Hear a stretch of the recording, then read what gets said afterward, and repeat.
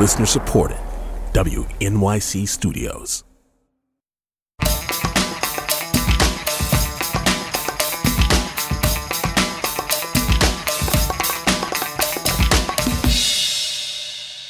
This is All of It. I'm Allison Stewart. Today's show is a Producer Picks Bonanza, some of the All of It producers' favorite segments of the year. Up now, team member Maria Malia Agudelo has selected our interview with chef, lawyer, and TikTok star Joanne Lee Molinaro, whose debut cookbook is titled The Korean Vegan Cookbook. Here's Malia with more. Hi, Malia here. I still consider myself a pretty recent addition to the All of It team. And back this summer, when I turned from All of It intern to All of It producer, I was trying to think of a realm of media that I could make my beat. And then it hit me. Cookbooks. I mean, I love cooking, and who doesn't want a good cookbook recommendation? And it was all because of one in particular, the Korean Vegan Cookbook. Having been a fan of the Korean Vegan, aka former trial lawyer turned TikTok star Joanne Lee Molinaro, I was excited to see her work, which brings heartfelt storytelling and amazing recipes together, and which I had followed for years via Instagram, be published in cookbook form. And that is high praise, because I'm not even a vegan. Back in October, we had Joanne on to talk about the book, and we started out with a little preview of the 1-minute videos that have gained her millions of views and follows on TikTok over the last year. Let's take a listen. Dear Daddy, I don't know if you know this, but I don't think we always had the best relationship. I know we didn't fight a lot or anything, but for 35 years, we barely talked. Seems the only time you really noticed me was when I got good grades or played at piano recitals. The sound of your footsteps coming up the stairs or your voice booming across the house would make me nervous or angry. And I figured, well, this is just the way it is and the way it will be. You're a typical Korean dad, and we thus had the typical Korean father-daughter relationship. And I was okay with that. And then I got a divorce. In all the years that I came home crying because of what he did to me, you never said anything. I'd hear you talking to Amma about it in the bedroom, but you never came out to check in on me, so I thought you didn't care. So when I told you I was going to get a divorce, I thought you'd say the typical Korean dad thing. It's your job to stay with your husband, no matter what. But you didn't say that. No. What you said was congratulations, and it was then that I knew how proud of me you were for doing the hardest thing I've ever done. Thank you for being my dad when I needed it the most. Now, as we cover our producer picks of the year, I wanted to highlight the Korean Vegan Cookbook as my favorite cookbook of 2021. But if you're looking for more official honors, don't worry. She also made the New York Times list of best cookbooks this year, so I'm not the only one singing her praises. I hope you enjoy our interview with Joanne and bring a little Korean vegan cooking into your new year.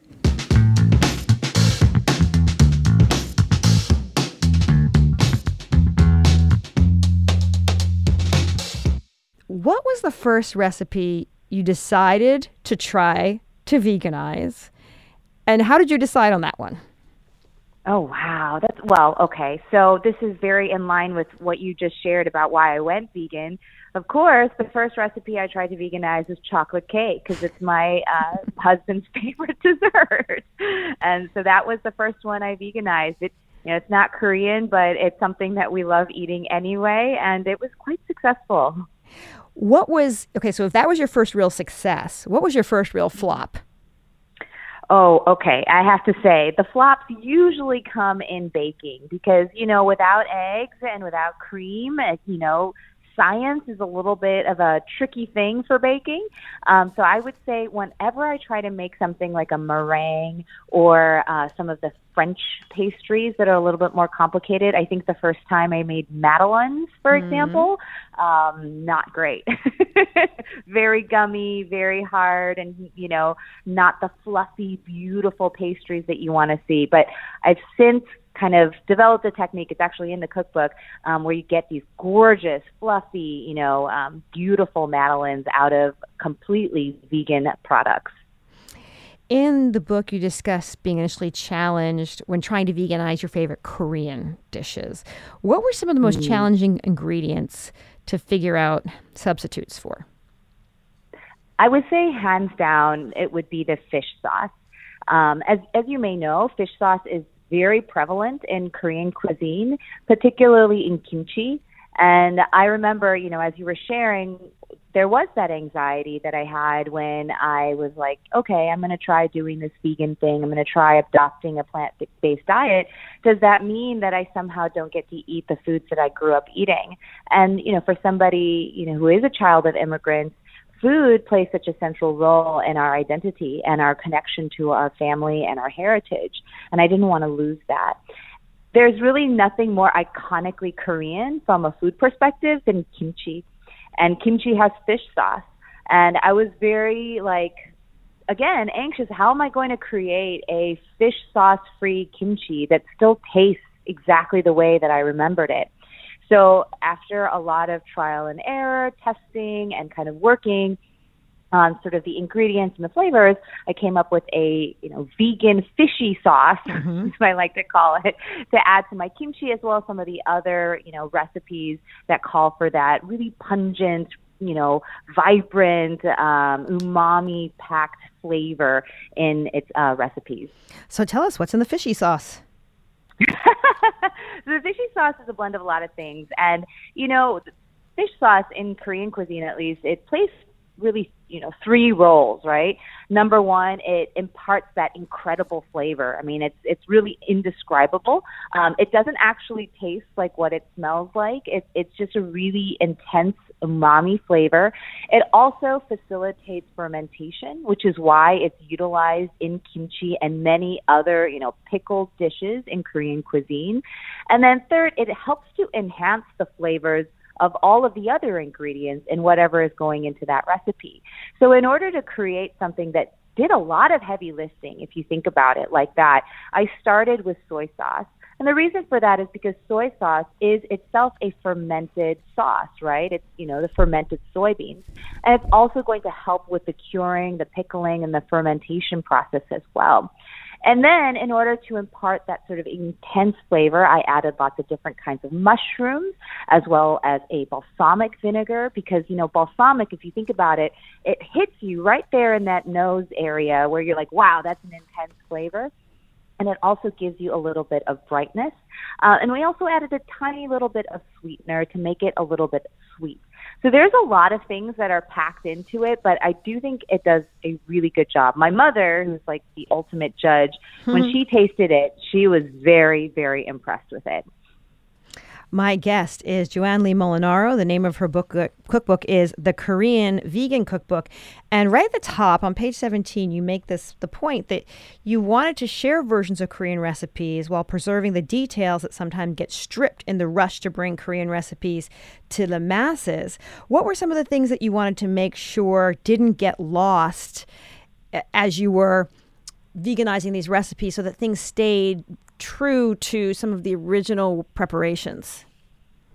That's such a great question. I'm so glad you asked that, because when I was trying to come up with a kimchi recipe, that really reminded me of the kimchi jars, that kind of lined our garage when I was growing up, and my grandmother would kind of unscrew the lid and you'd get that huge, beautiful whiff of kimchi, and you're like, okay, it's ready to eat, and my mouth is watering just thinking about that memory. And I really wanted to preserve that experience. And so when I was developing the vegan kimchi recipe, I first of all reached out to not just my mother, but I reached out to both of my aunts as well. And each woman in our family has a very unique experience with making their kimchi, right? And I wanted really to hear from all of them. My Wesungmo, which is my uncle's wife, she was showing me, this is how you cut the cabbage. You don't just slice through these leaves. You need to actually just slit it and then rip it manually with your hands so that you preserve these gorgeous cabbage leaves in the middle. And then, she's like, when you fold the cabbage at the end, you need to really wrap it like an envelope, like a package, so that you're preserving the gases and that you're facilitating this beautiful fermentation process.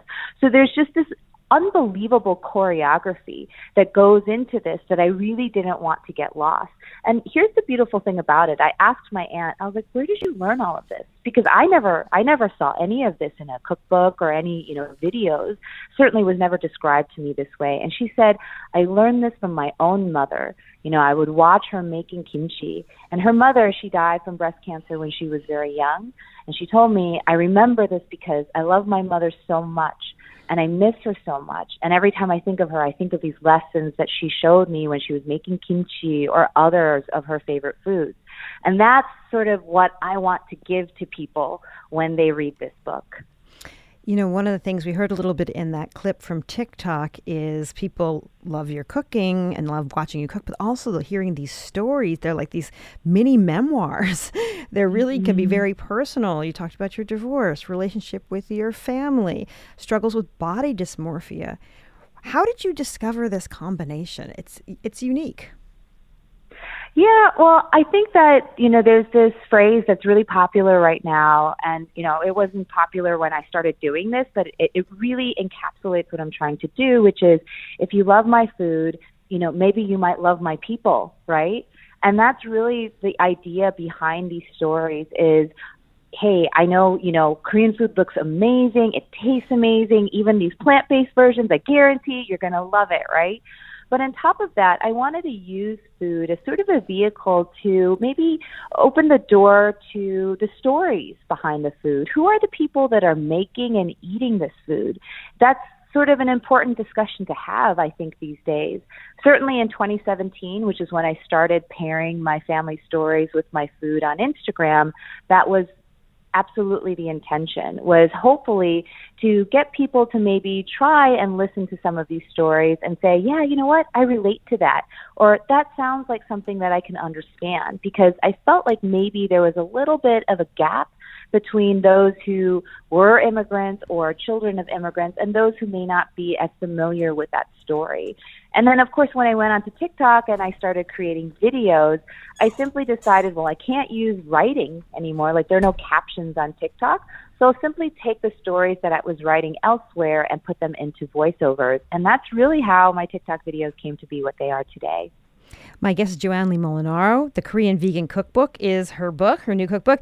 Let's talk about some of the sections in the book. There's an entire section dedicated to bread, which you know is sort of new-ish to Korean cooking, brought by missionaries. And you have a recipe for milk bread, which has become, increasingly popular here in the States with the rise of Korean bakeries. And it's milk, and it's a vegan cookbook. So what did you do to make milk bread? Well, I had to have milk bread in there because I was like, I love milk bread. And, milk is one of the easiest substitutes, right, to make in plant-based cuisine. You just add a plant milk. You can add soy milk. You can add oat milk. There's like an endless variety of plant milks available, and they're pretty much one-to-one substitutions. For baking, I always prefer using a soy milk or an oat milk because of their higher protein content. And, for bakers out there, that protein does help with the structure of whatever it is that you're baking. So that is my preference, but it's not absolutely necessary. And then the other thing is soy milk powder. The milk powder, that is what gives the milk bread its intense richness.